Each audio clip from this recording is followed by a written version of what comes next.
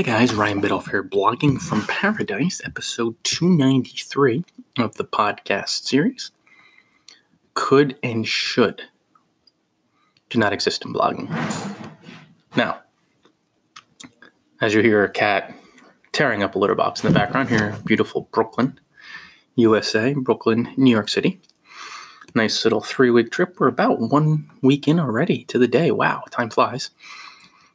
Just wanted to remind you guys to stop by bloggingfromparadise.com. Click on the ebooks tab and buy some ebooks today to inspire you to live your dreams. I have over 100 for you. Go wild. Enjoy. I see and hear so many bloggers who talk about they could be a successful blogger.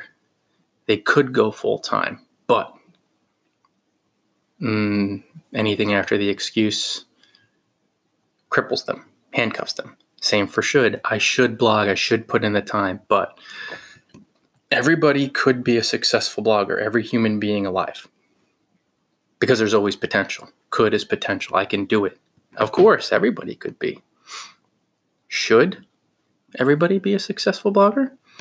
No, we're all going to take our separate paths. But in the same regard, when we get around to the I should do this, I should do that, everybody's been in that space. Every blogger has been in that space. I really should do this. I should put in the time. I should get to the next guest post. I should write my next post.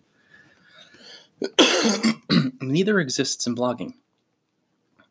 Because either you do or you do not.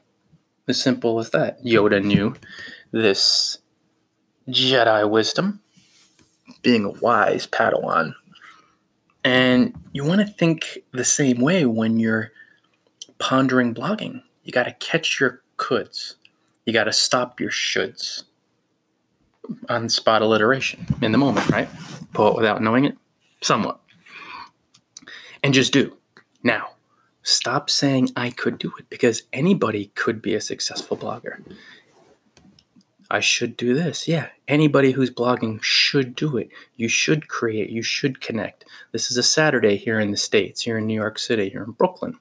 You should set aside 4 to 6 hours every single weekend, every single Saturday, every single Sunday, if you work a full-time job, to blog. You have to do it.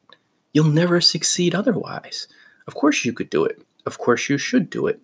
But neither of those matter. So if you catch yourself coulding or shoulding, wow, that almost sounds perverse. Stop it and do it. As simple as that. You know, I could put aside a little bit. I could eventually go pro, even though I work a full-time job. I'm a full-time employee. You're saying to yourself, I could do it, and I really should. Stop it. Do it.